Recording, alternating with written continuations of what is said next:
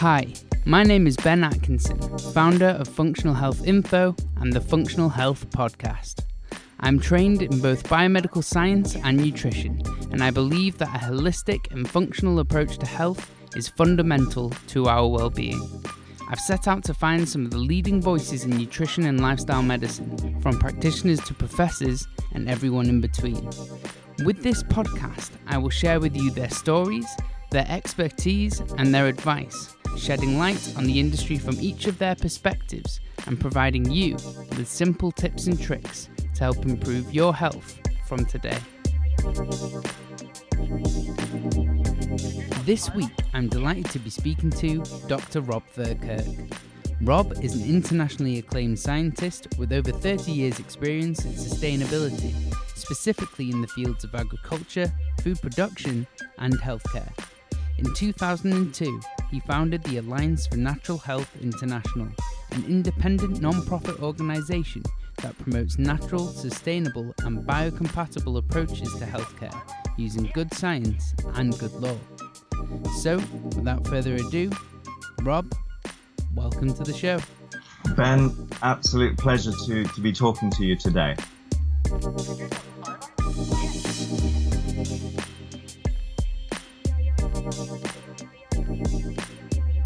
So Rob, just to jump in straight away, ANHI is now a well-established organisation influencing government policy and promoting healthy living and sustainability in healthcare.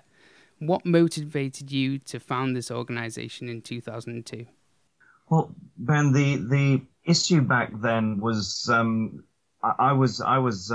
had no intention really ever of leaving Imperial College. In fact, at the time, just a few months before I decided to set up ANH, I'd been offered a permanent position. But I had been increasingly taunted by what was happening in the world of nutrition, and also in the field of supplementation. And I was no great fan of the principle of supplementing with chemical forms of nutrients. But I was well aware that there was a large portion of people that were struggling to get all the nutrients that their bodies needed for healthy function. And so there was one company in particular that approached us for me to give a talk about the declining quality of the global food supply. They also had a range of supplements based completely on natural products. Right. And said, look, these EU laws that are coming along seem to be a bit of an obstacle for us if we're going to carry on selling in Europe, because the natural sources of nutrients we are using are not on an EU positive list.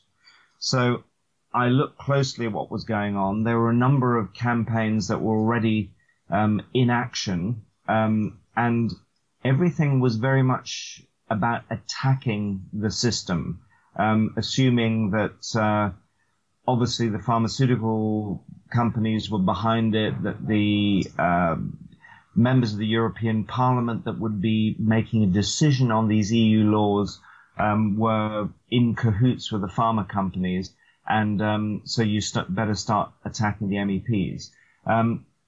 When I looked closely at this, I thought, it's only about a month before the European Food Supplements Directive goes to vote. I did sign up and as a supporter of one of the campaigns in Germany, but was increasingly of the view that if you attack people who you actually need to bring on board, you're not going to get anywhere. And so, in essence, I was persuaded to see what we could do. I took a brief, 3-week sabbatical from my work at Imperial College. Yes. To see if we could have an impact on changing the voting on the EU Food Supplements Directive.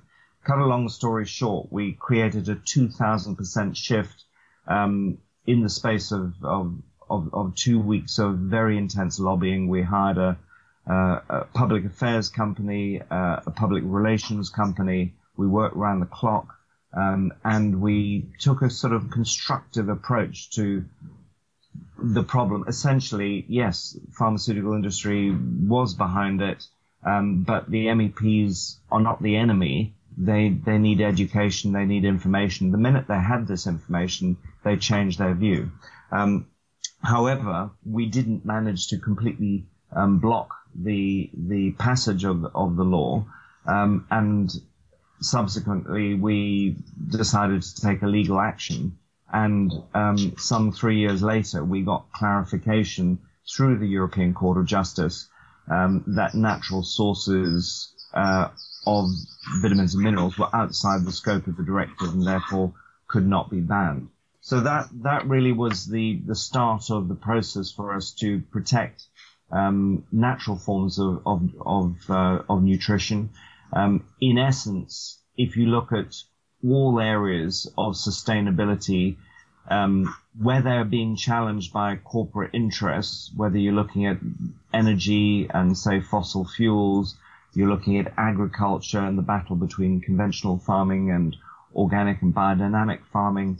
If you're looking at tourism, the difference between ecotourism and conventional tourism, yes, there is always a battle of interests. And I think essentially we're kind of moving to a place where if we start to look at the world through an ecological lens, given that we are part and parcel of the biosphere, we are codependent on all the other organisms with which we share the planet, you start to come to a different perspective about the decisions that we need to make if we're going to ensure that we have energy, agriculture, healthcare available to future generations.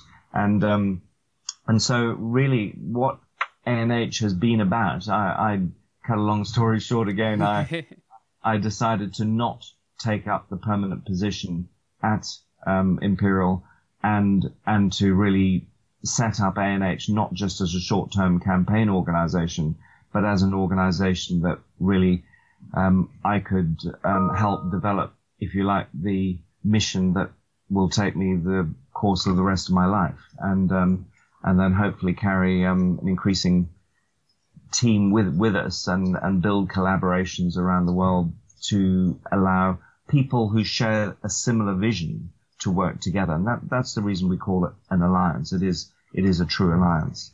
That's wonderful, and such a huge undertaking. And it seems the initial success that you had was really the catalyst to start it all. Exactly. That was an important catalyst. And of course, the canvas that we're painting and working with is just getting bigger and bigger all the time. And the challenges are obviously also greater, but we're in a very, very different position now, in the sense that there is a much larger group of people that are able to understand the issues and see them in the way that we see them through this ecological lens. Yes, and just speaking about that bigger canvas, it seems that you've broadened what you specialise in. With your background primarily in agriculture, when did your interest shift towards nutrition? Well, I've had a personal interest in nutrition as long as I can remember. It helps that genetically I do have a gene that we nicknamed the death by buffet gene. So it doesn't take me very long to start thinking about food. And of course, given that I also have a bunch of genes that predispose me to insulin resistance and obesity, intermittent fasting is, time restricted feeding is a really important part of my protocol. It just means that when I do get round to eating, I'm really, really interested in food. But of course, while I was working in sustainable agriculture, the area that I was involved in is an area we call multi-trophic interaction. So it's looking really at crop plant quality and looking at the interactions with all the different trophic levels, the herbivores, the predators and the parasitoids and the hyperparasitoids, and how you create stable agroecosystems within this complexity. And in essence, a stable system is a diverse system. And I was very familiar with components. The particular systems that I used to work on were cruciferous systems, and I was very well aware of the fact that if you look at some of the more recent cultivars of cruciferous vegetables, the broccoli, cabbage family, you'll find that many of the bitterness principles, the glucosinolates, for example, are reduced. And of course, in reducing them, not only are the plants more deficient in terms of their ability to tolerate attack from insect pests, you also reduce those same secondary metabolites also have cancer protective properties for humans, and actually they play off a whole range of different networks. And so it was really during my time at Imperial College when I was I would meet with medics and say to them, are you aware of how the plant breeding that is going on in the food supply is actually providing increasingly fewer nutrients that are cancer protective. So I was already aware of the analogy between what is happening in healthcare, where people are becoming increasingly more dependent on pharmaceutical drugs and antibiotics, and seeing the parallel between that and what was happening in agriculture, where we're actually, because of the plants that we're growing, actually starting to become more and more dependent on agrochemicals. And so if you want to get into a more stable agroecosystem, you need a diverse system with a diverse range of organisms within it, with rich living soils, with very rich microbial life. If you want a healthy human system, you need to have a very diverse diet. You need to have a very rich and diverse microbiome, and you need to have humans, that are being born naturally. All my children, even back when I had my first batch of kids, they were home births, and no intervention, and breastfed for as long as possible. Yes. Didn't go on to infant formula. I've had for a long period of time an understanding that we have evolved in a very specific way alongside of nature, and the more we play with those rules, the less dependent we will be on things like pharmaceuticals and agrochemicals. And you just briefly mentioned the microbiome there, and it's just amazing the very compounds which feed the microbiome, the antioxidants which are in the vegetables that we grow, are the very antioxidants that we are becoming deficient in because of the way we're growing the vegetables and the plants. Exactly. I mean, if we could, if we could move a focus at the moment, and I know we'll probably touch on this later, but we still have, for example, in the UK through Public Health England, this major focus on calorie counting. But yes. When do you hear people counting polyphenols? And yet it is very, very easy to measure total polyphenols. And if people could start to understand, if they were consuming colorful plates of vegetables and salads, and with a diverse range of fruits, their polyphenol levels would be right up there. And these are superfoods for the microbiome, for the microbiota within the microbiome. But of course, that education is still a long way off. The researchers are getting their head around it. And if we're not careful, it could take another 10 or 20 years for that information to, dribble down to the public. And of course, as an NGO, we see our role as accelerating the transfer of that information, often via practitioners, but also directly to the public. And these polyphenols don't even stop at the microbiome. They have truly systemic effects and health-promoting, longevity-promoting effects. And there should be more of a focus on it. I do agree with you there. Still on the topic of nutrition, you speak out a lot about nutrition and various studies shown to demonize fat within the diet. How has your opinion on nutrition changed over the years? I understand the ANH Food for Health plate indicates a higher proportion of calories from fat, or a portion of nutrients, maybe I should say, from fat and protein over carbohydrate. Yes, I would be, and I've always felt this way. I feel we've got a very limited understanding, at the level of the public, and in fact, this often stretches through to government and the health authorities by categorizing carbohydrates in one group and proteins in another group and fats in a third group. We are simplifying things to such an extent that if we focus only on those groups, we can get it wrong. So it would be wrong to say that everyone should be consuming high-fat diets where the profile of the fatty acids is not considered at all.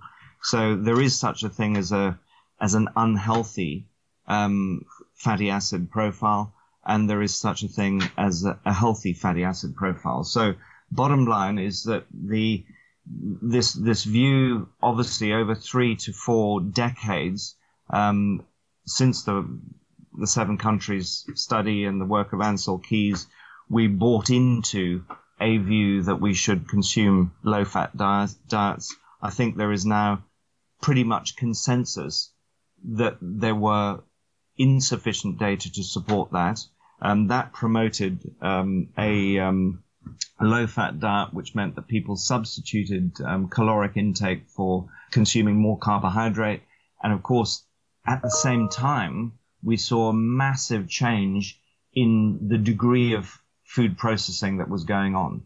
So the level of processing of carbohydrates, even if we're looking at so-called whole grain, if you look at many cereals today that are sold to children that are called whole grain, they are processed to such a degree that when you measure their glycemic index or their glycemic load, the speed at which those carbohydrates are converted to blood glucose, yes, they behave in exactly the same way as highly refined, highly processed refined carbohydrates. So disaccharides, monosaccharides. Absolutely.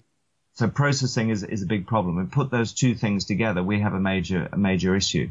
So what governments have been failing to do is to tell people how much fat they should consume.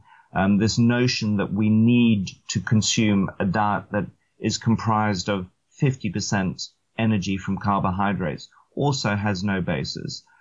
We believe it would be helpful for people to understand that actually carbohydrates are not essential macronutrients. We are not obligate carbohydrate consumers. Mm-hmm. We are obligate fat and protein consumers. And if we're going to consume fats, yes, we've got to think carefully about fatty acid profiles. If you start tampering with natural fatty acid profiles, you can actually do yourself quite some harm. And there you're talking about the trans fatty acids, which I believe have made a massive reduction within the UK. Yes, so trans fatty acids are obviously, all the hydrogenated fats are a major issue. But if you look even at cow's milk, for those people who are not lactose intolerant, if you look at whole milk, you'll see a very different fatty acid profile compared with partially skimmed or fully skimmed milk. And one of the things that happens that when you skim the milk is you remove palmitoleic acid, which is also known as omega-7. And the more we look at palmitoleic acid, again, one of the saturated fats, it is a very, very special lipid modulator. It is a fat that we really can benefit from, and it can modulate all sorts of processes, including lipid metabolism itself. Yes. So that's one of the reasons that when you look at the observational studies on whole milk, you actually see much better long-term outcomes, both in terms of all-cause mortality, cardiovascular disease, etc., than you do for people who are consuming skim milk. And of course, the average person still, unfortunately, thinks that if they're going to consume milk, they should be consuming partially skimmed or fully skimmed milk, again, with no scientific evidence behind that at all. It seems absurd that people aren't aware of this information. I suppose half the battle is making it accessible to the consumer. and really getting this information across to the general public? The difficulty for the consumer is the lack of consensus. So the consumer is hit with so many different pieces of information that all the noise ends up causing them to put their head in the sand, and that is altogether unhelpful. What we try and do is to try and, if you like, and excuse the analogy, sort the wheat from the chaff, so that people can start to see where there is coherence in the science, where there is some consensus. And actually, when you look carefully at the data, it isn't as confusing as a lot of people think. And if you like, our ANH Food for Health guidelines are the result of what we think is a pretty solid batch of evidence. We've got, around about 150 solid references, many of which are reviews, so consensus reviews with multiple additional studies within them that support that approach. We also work with the Food for Health plate with a lot of clinicians around the world. And on the whole, we see people responding incredibly positively to going on to that kind of a dietary approach. Great. And just for listeners, I will put a link to the Food for Health plate and the Food for Health guidelines in the description below.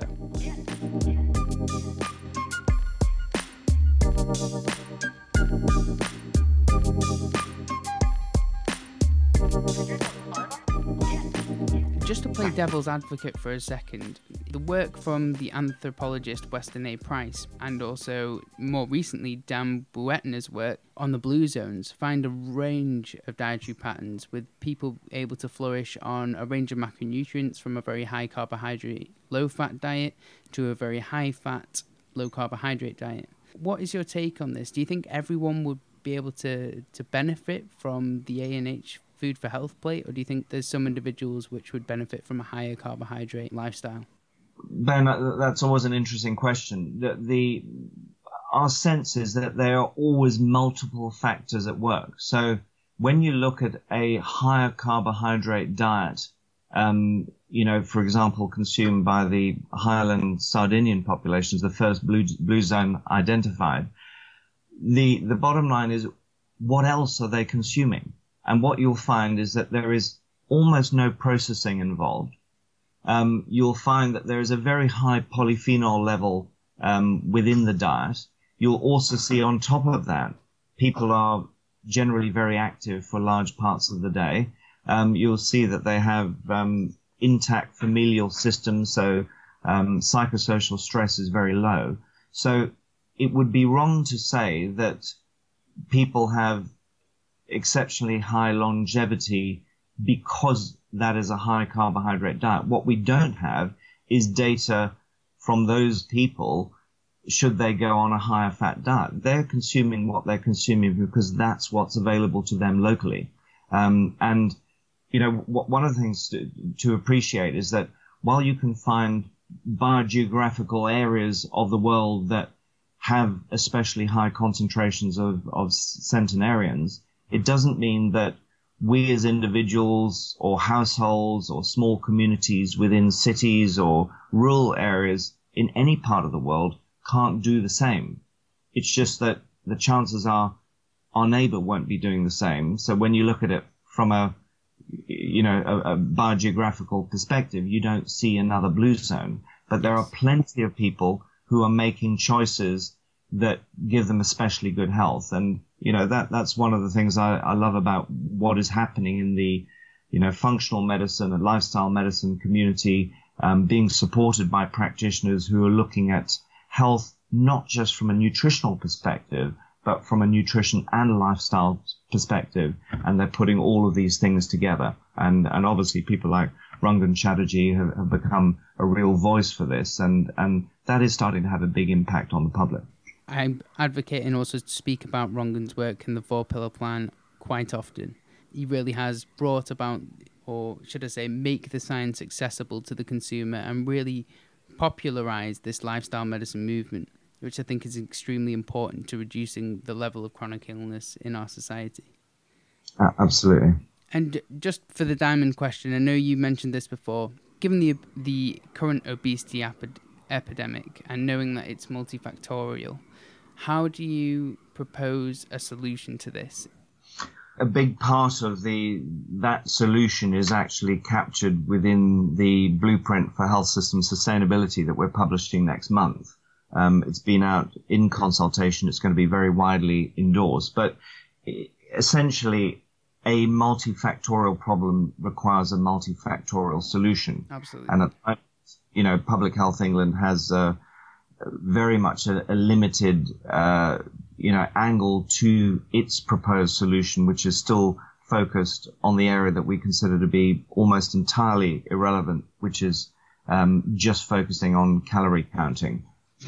So the bottom line is, in terms of its causes, we're very clear in terms of looking at the overall science that it is a matter of significant metabolic dysfunction that occurs at the level of these super control systems, the protein kinase controlling systems like AMPK and mTOR, that you get dysregulation of basically hunger and satiety. You get dysregulation of energy storage and utilization, so that people who are moving down the pathway towards obesity, and remember that in most people, where you have a population that is obese, it is something that happens quite slowly.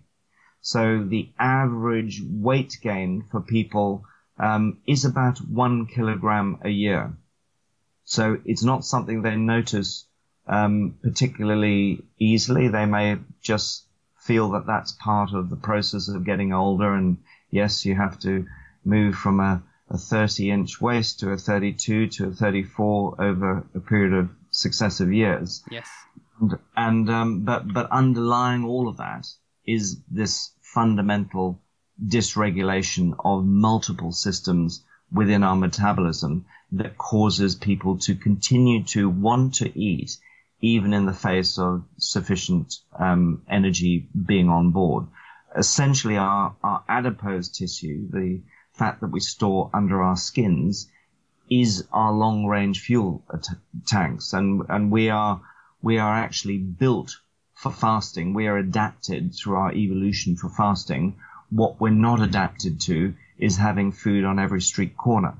So that process, I'm a big believer that, and really at the big consensus meeting that the BMJ and Swiss RE organized a couple of weeks back in Switzerland, I think pretty much all of us at the meeting, there were about 200 of us from around the world who were invited, to consider some of the big issues in nutrition.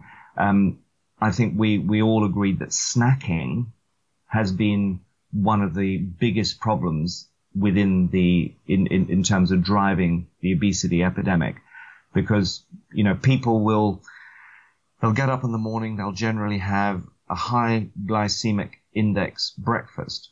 They will then mid-morning have another high glycemic carbohydrate based snack. And again, at lunch, they will very often have carbohydrate with very limited fat and protein that helps modulate the glycemic response as well. They'll have another snack mid-afternoon. They are, children who are basically getting a lot more caloric intake from snacks than they are from actual square meals. But it is this chronic exposure to food, the fact that many people are not going for more than 2 or 3 hours before another, eating episode, that pushes us into a place where our blood glucose levels are insulting the cell membranes, which is pushing us towards insulin resistance, which of course moves us towards metabolic syndrome, obesity, type 2 diabetes itself.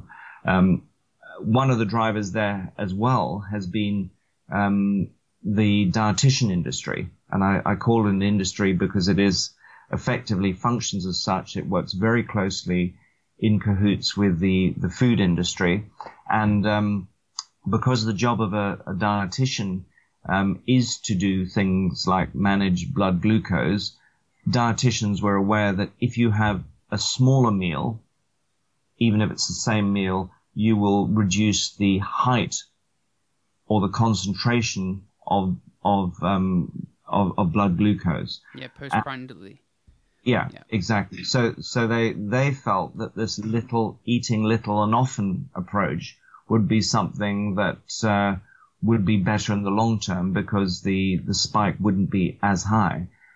What they failed to understand is that these repeated chronic blood glucose spikes that occur when you don't engage in intermittent fasting actually end up pushing you towards insulin resistance at a much quicker rate. And of course, once it becomes insulin resistance, and especially once it becomes type 2 diabetes, it's no longer the job of the dietitian. They hand it over to the GP, who will look at, say, HbA1c and say, now we need to put you on metformin. So you move into the drug prescription model, and the system works very, very nicely unless you're the patient. And of course, along that journey, you are never told that if you were to hold back on eating and move to, say, consuming 2 meals a day and cutting out snacking, that you could get yourself out of type 2 diabetes very quickly.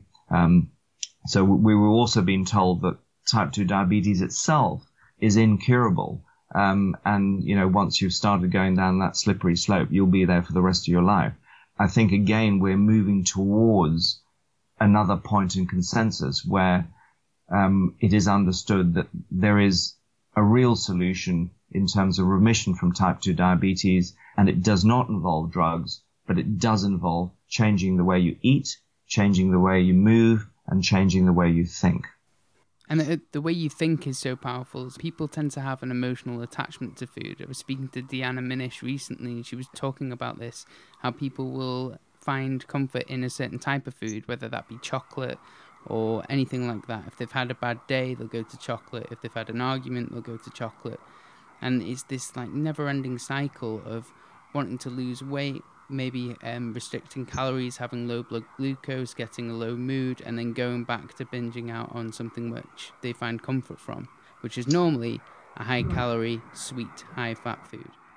Yeah, the fact is that big food understands this only too well. They know all about the opioid system, the reward pathways within the brain that are satisfied by not only sugars, but actually this bliss point. So there's a huge amount of R&D that's been going on, and of course there is now quite a spotlight on that, fortunately. But where you combine the magic level of sugar combined with fats and salt that provide this bliss point that takes people into this sense of comfort. And of course, it's comfort from a neurotransmitter perspective, but of course it creates huge discomfort to pretty much every other metabolic system. And of course, that involves changing the way you think about your long-term health to get yourself out of that pattern, to move outside, if you like, your comfort zone. I know we're short on time, Rob, so I'm just going to move towards the position paper which you spoke about briefly before. It's entitled A Blueprint for Health System Sustainability Within the UK. And in that you outline 10 hallmarks of a sustainable health system. Can you briefly explain for listeners or maybe outline the fundamental differences of this system to the one that we have now?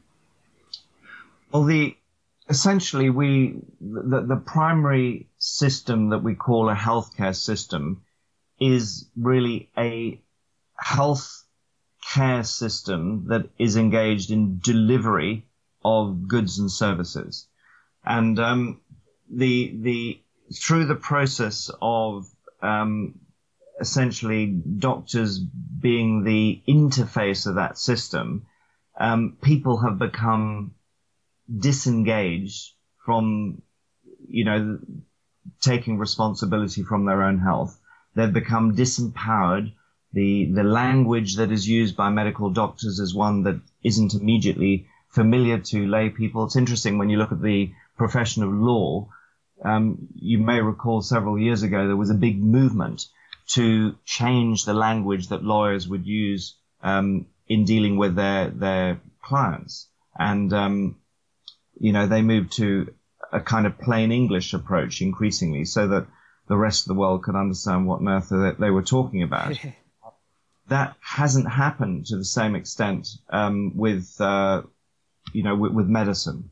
And essentially what the blueprint is about is creating a system that actually puts the individual back in the driving seat of their own health, allows them to understand that they have 12 facets of their biological terrain that are within their control, that they can evaluate at 3 different levels, either at the self level, at the guided level, where they are basically taking data from some kind of system. It may be a device, it may be a questionnaire, it may be a measurement that they get from a lab, but they then need some support to interpret that data. And then you've got if you like, the hard biomarkers that are measured through functional testing, biomedical tests, that tell you where you are in relation to these 12 facets of the terrain. Yes. Now, if all those areas are in balance, essentially you have homeostasis. You have a body that is resilient, that is able to tolerate stress, and that has a very low chance of manifesting disease, assuming it's not genetically compromised. Now, essentially, what we've been creating is a language that allows both the individual and practitioners from any modality, whether they're in the mainstream or in any of the CAM professions, but also fitness professionals and psychotherapists, people in the psychological area. Absolutely. So that everyone has a common language to look at this. And that can be very empowering. It also means that we don't need to have a system that focuses on, what we often call name it and tame it, where you diagnose a disease and then you try and tame it with a drug.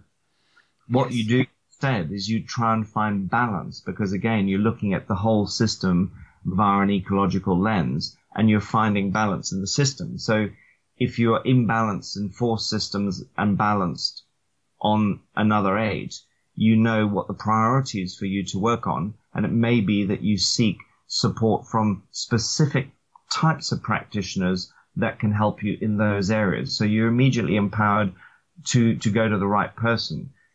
If we look in the CAM world at the moment, sometimes people will have a given problem and they will find that they have a nutritionist that is the person that's nearest to them. But if you have a psychosocial stress-related problem, the nutritionist may not be the best person. Vice versa, an acupuncturist may be the best person for one individual, but not for another. So it's almost as if the direct approach of the public to a CAM professional is to the specialist. In the mainstream world, we have a generalist that is the interface at primary care. It's the general practitioner. But the specialist that the GP may refer you to is a specialist at looking at the downstream disease. So if your disease is manifested in such a way that you have immune system problems, you go and see an immunologist. But that doesn't mean that immunology provides the solution where if you like, the upstream cause or multiple causes started. So if you like, both models are defective, essentially, if you're going to have a truly sustainable system. Yes. What we need in a sustainable system is essentially an upstream system that is able to determine dysfunctions at a very early stage, prior to pathogenesis, prior to the manifestation of clinical symptoms, so that you can deal with them as early as possible. What that essentially means is that you don't want to have all of the measurements occurring only in places that are about disease care and disease management, because that's too downstream. So you need healthcare happening in schools, in homes, in workplaces, but you need individuals to be able to evaluate their own terrain so they can see what's in balance and what's out of balance, so they can apply, and find the appropriate specialists and support to bring things into balance. So that's one of the fundamental principles in terms of how the individual manages their health. What we've also identified is 10 hallmarks of a sustainable health system. And yes.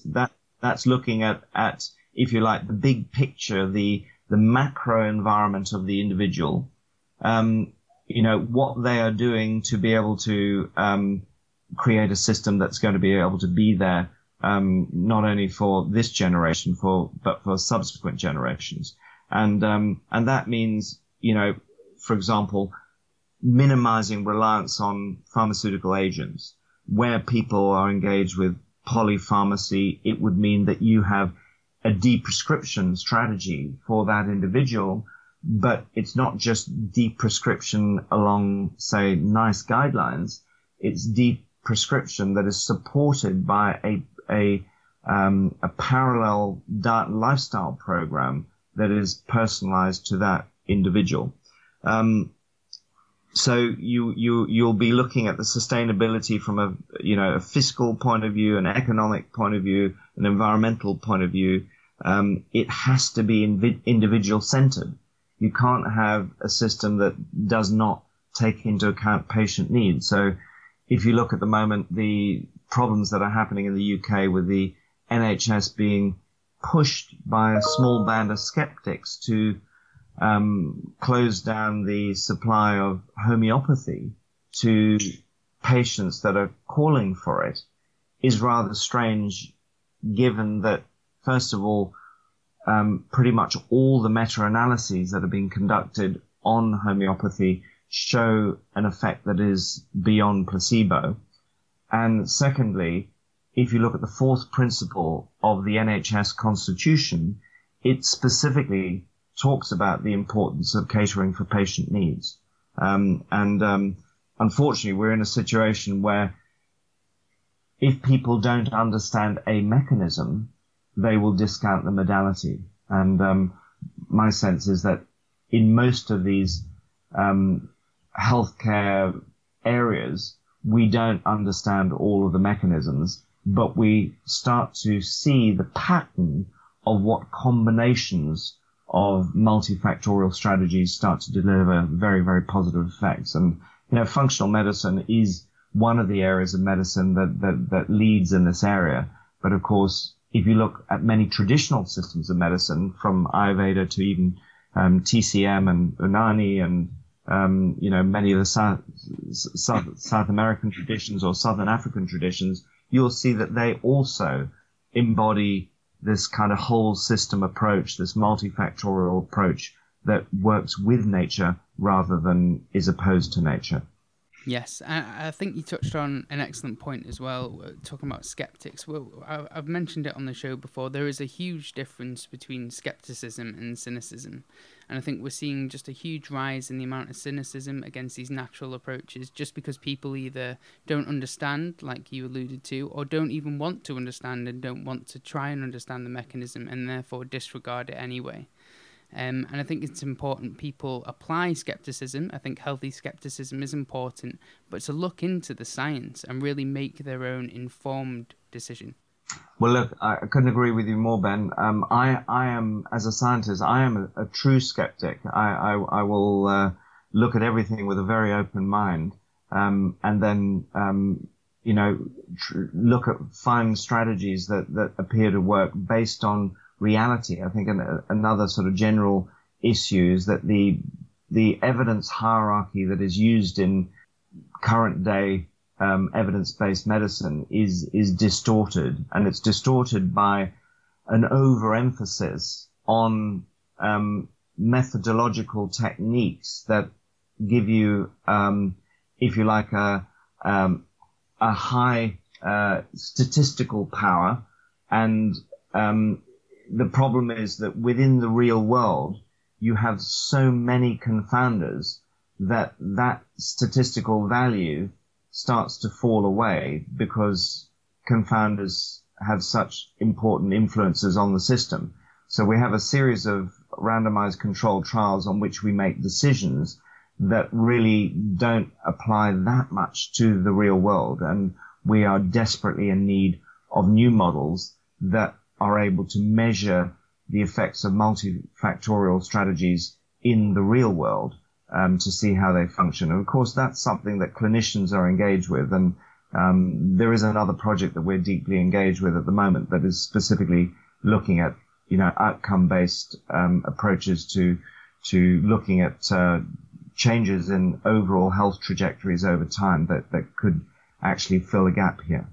Fantastic. I'll put a link in the description for everyone to view that.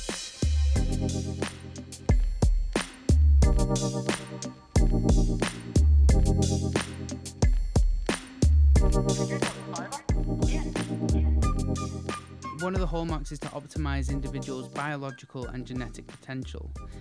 One of the arguments which I often hear is that the use of genetics to determine our biological response to nutrients, exercise and drugs is that this area of research is still very much in its infancy. So how could the healthcare system leverage genetics for a patient's benefit? I think the way in which genetics and epigenetics is useful is essentially for prioritization of health strategies.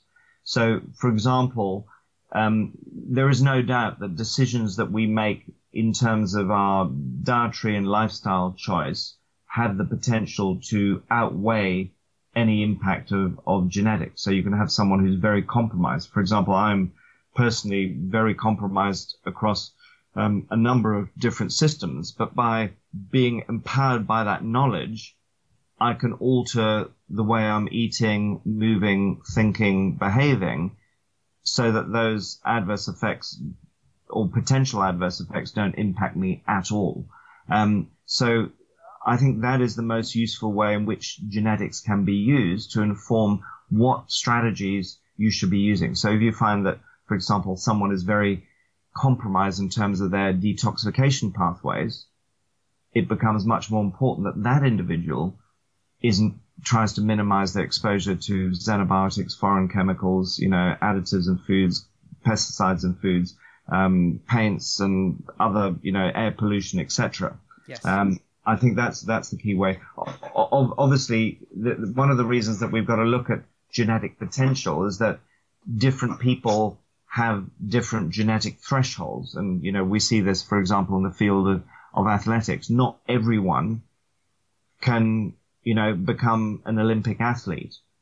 Usually Olympic athletes are people who are already genetically gifted, and then they train very, very hard to, work on marginal gains until they can perform at that kind of level. Yes. But that same principle applies to all facets of our lives. We become empowered by knowledge, and because genetics is essentially our book of life, by understanding more about what's within that book, we can essentially make different choices that, if you like, allow our genetic potential to be realized.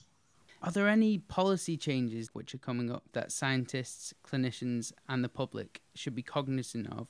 Yeah, I would love to see on the dietary side, obviously a major change in what governments are issuing. If you look at most health authorities and SACN in the UK, I like very much what they've said about free sugars, not consuming more than 5% free sugars. That is a real understanding about how those kind of refined carbohydrates can create a major issue.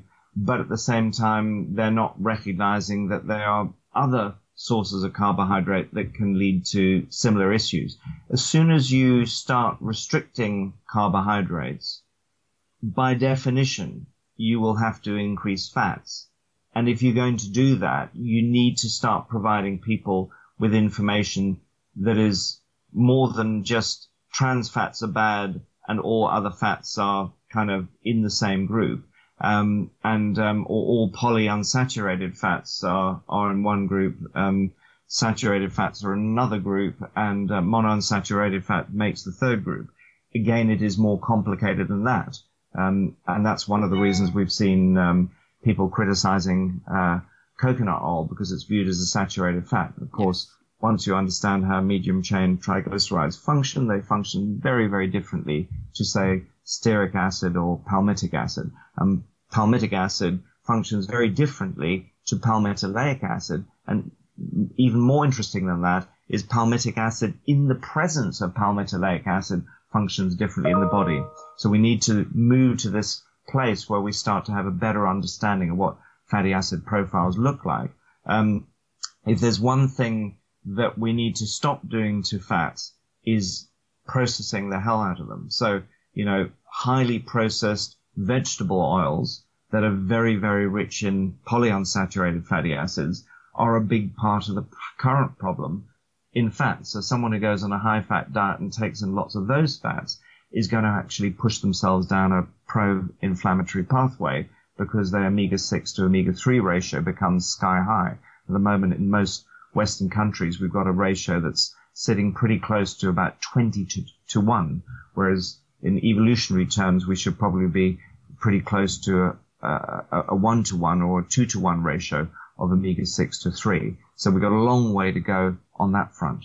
How integral is the integration or the collaboration of primary healthcare and complementary and alternative medical professionals when working towards a sustainable healthcare system?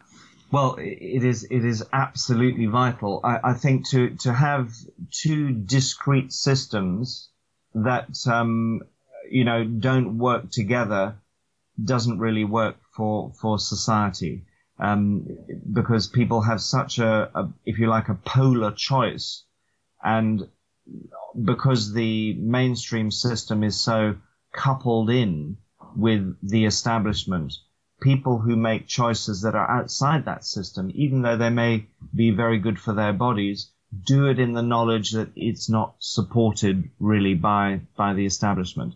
And that's one of the reasons that through the blueprint we've been developing, if you like, a language that everyone can use, so that everyone is on the same page, so that the individual, I don't even want to call them the patient, because, by the time someone becomes a patient, they've already become diseased.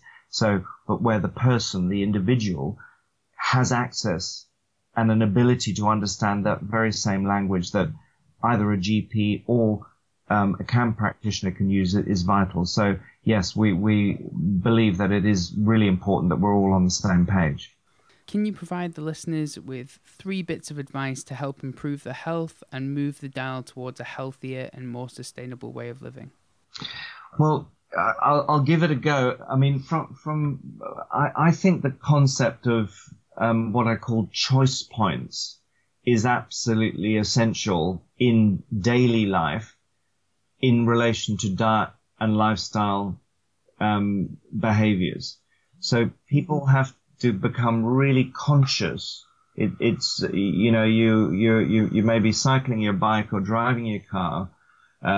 You are approaching a petrol station. You haven't eaten for 5 hours. You are faced with a choice point.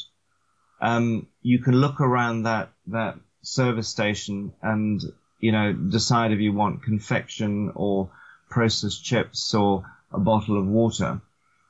But you can also decide that you're going to actually not buy anything from that at all, and you're going to continue your fast for a longer period.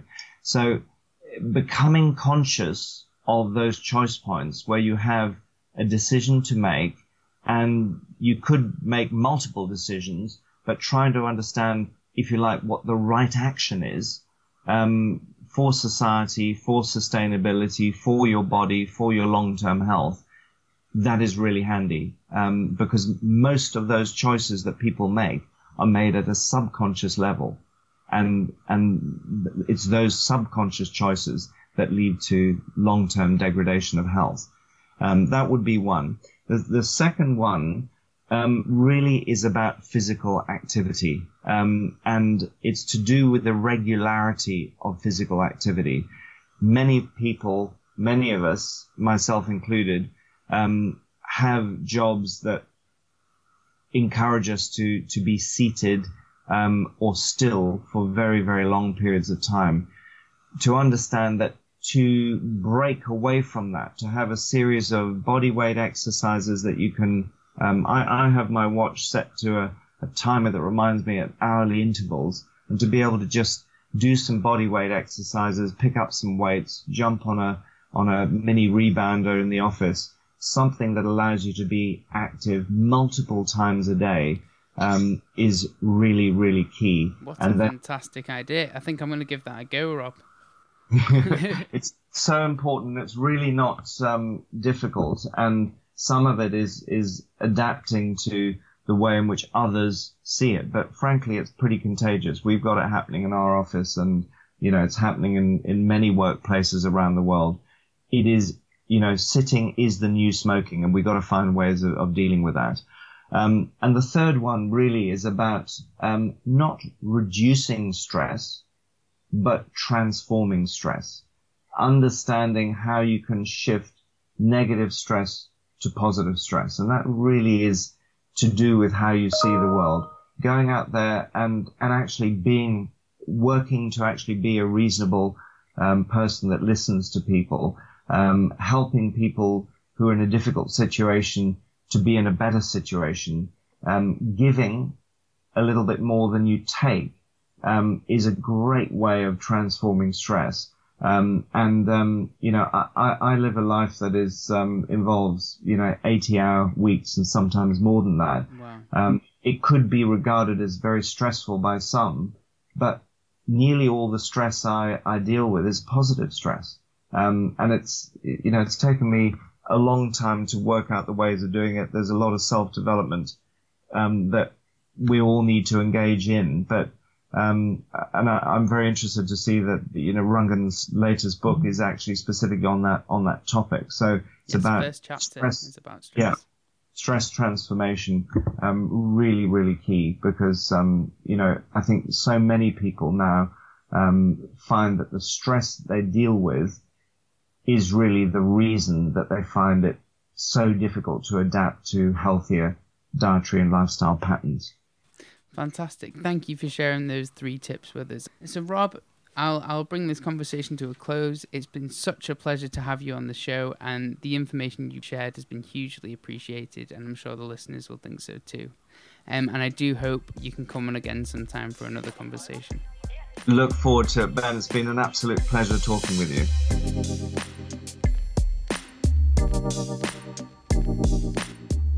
Thank you for listening to the Functional Health Podcast. I hope that you've enjoyed all the episodes in Season 1. If you haven't already subscribed, I would highly recommend that you do so you can be notified anytime that I release a new episode. If you have a second, I would be hugely grateful if you would consider leaving a 5-star rating on iTunes. It really does make all the difference and helps this information reach more people. I will be back with Season 2 very soon, so stay tuned, and I look forward to hearing what you think. As always, thank you to Josh Aurelia for all his wonderful editing, and Alan Harper for his support.